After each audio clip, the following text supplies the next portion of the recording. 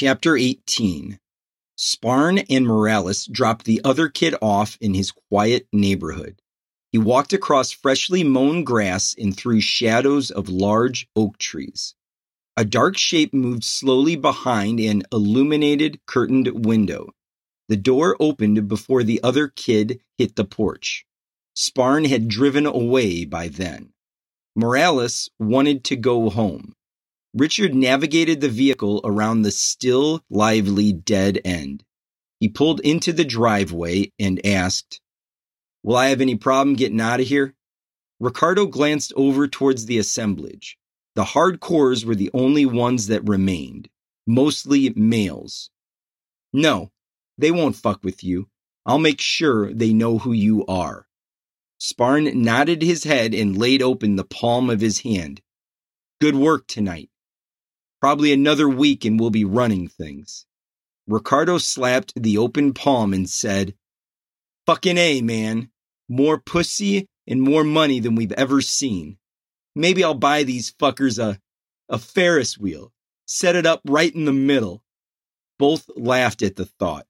Ricardo exited the vehicle and rather than go inside, strutted through the party holdovers. He was thinking of the best way to surprise his mother with a new house. He knew it would be very soon. Sparn circled the pear-shaped course slowly. He sat rigid in the car, like a visiting dignitary. "These crooks probably already know what happened tonight," he thought. "They're afraid to fuck with me. Good thing. Ferris wheel, ha! That's about all they're good for. Play around like a bunch of bitches." Albert Moffat was sitting on one end of the divan, his wife the other. He couldn't remember the last time they had spoken. No matter. A group of blonde-haired, blue-eyed teenagers were on television. They were testifying about how their lives had changed since they had accepted Jesus. An oily-looking moderator was issuing exaggerated sighs with each new revelation, about every 90 seconds. Moffat heard the words from the group, but they didn't register. He was glued to the set, but not for the usual spiels. He was waiting for the special language. It was directed to him. At first, he was only able to pick up bits and pieces. Now that he understood completely, he endured hours and hours of scam waiting for that 2 or 3 minute burst when the sing-song made sense, told him things he had to do, praised him for things he had done. The mediums had even mentioned him by name, announced his fame and glory to all who could decipher the argot. The side doorbell rang. Moffat excused himself politely, got no response, and trod to his office.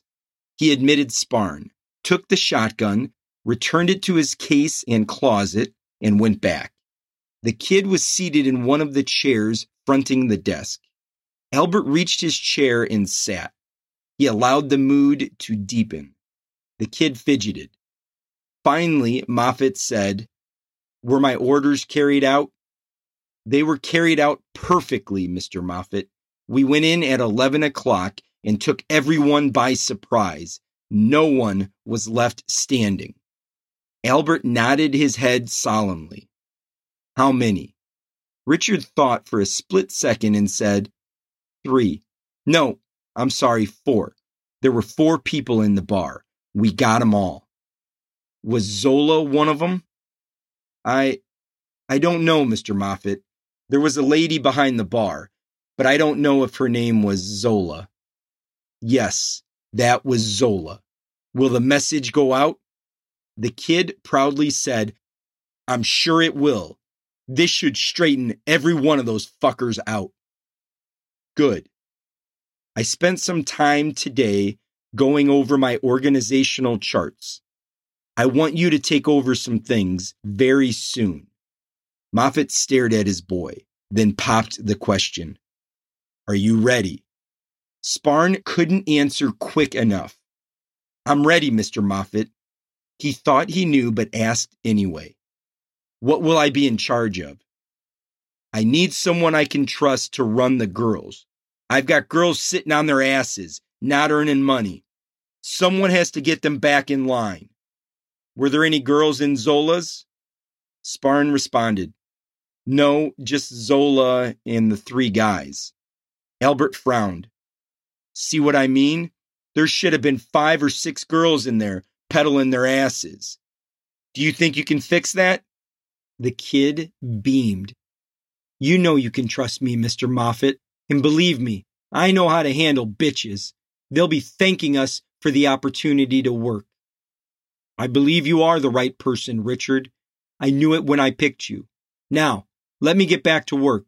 I have arrangements to make, meetings to set up. If the warning we just issued works, I'm going to need you ready. I should know soon, a couple days at most. Now go. But remember, be ready. The kid was euphoric. He was tempted to go back to Ricardo's to tell him how close they were, but he didn't. Ricardo would know soon enough. So would everybody else. He drove home instead. In his ebullience, he forgot the shotguns in the trunk. When he walked in, his father was awake. Mr. Sparn asked a question. Richard refused to answer, didn't even acknowledge his father. Instead, he went straight to his room. Later, he heard his father crying. Moffat returned to the divan. He thought he heard his wife say something, but ignored it. Albert channel surfed until he found the proper-looking preacher. The sing-song came.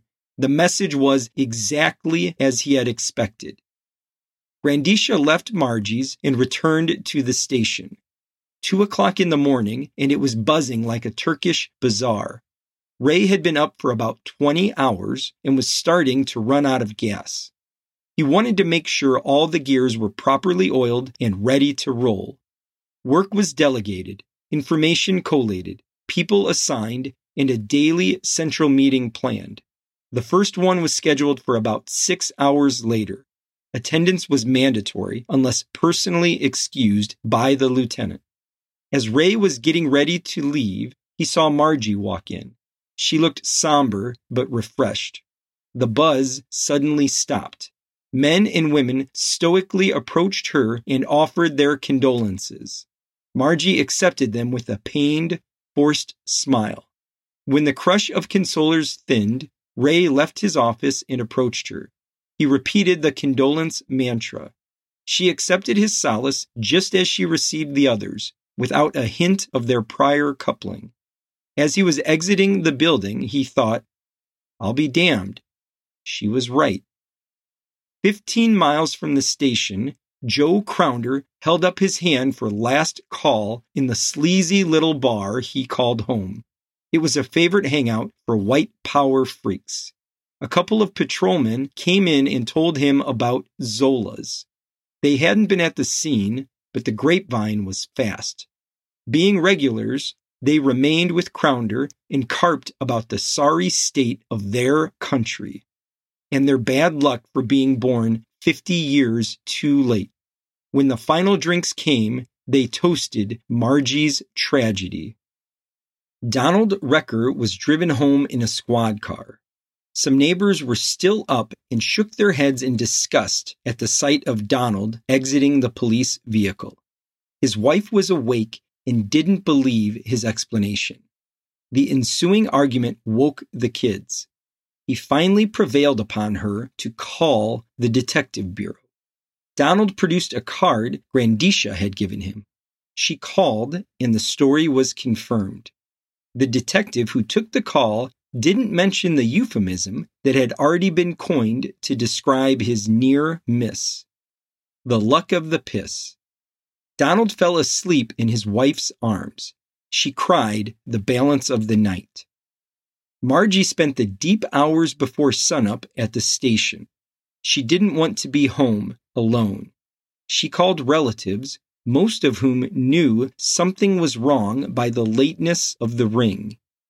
Her sister and her children were spared until daylight.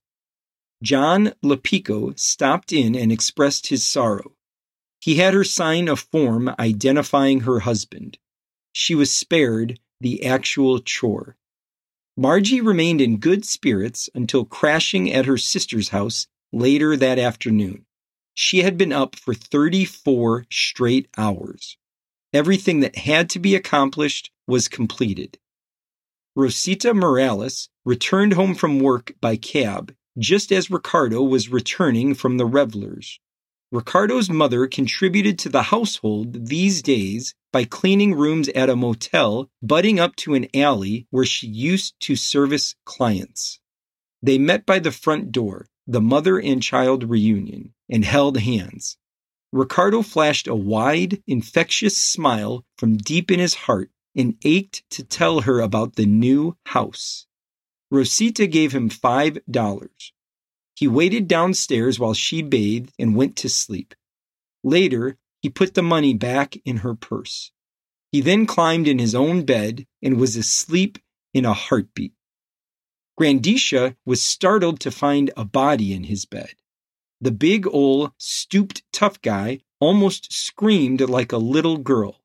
The surprised grunts he uttered were sufficient to rouse a naked Carol Lombard. Her child was well, and her mother suggested she take the night off and enjoy herself. She had dozed off about 3 hours earlier and knew nothing of the night's events. Nothing remotely memorable occurred between the two.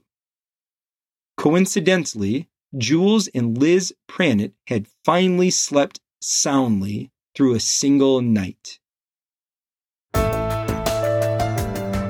You're listening to Many Cones by Steve Listina.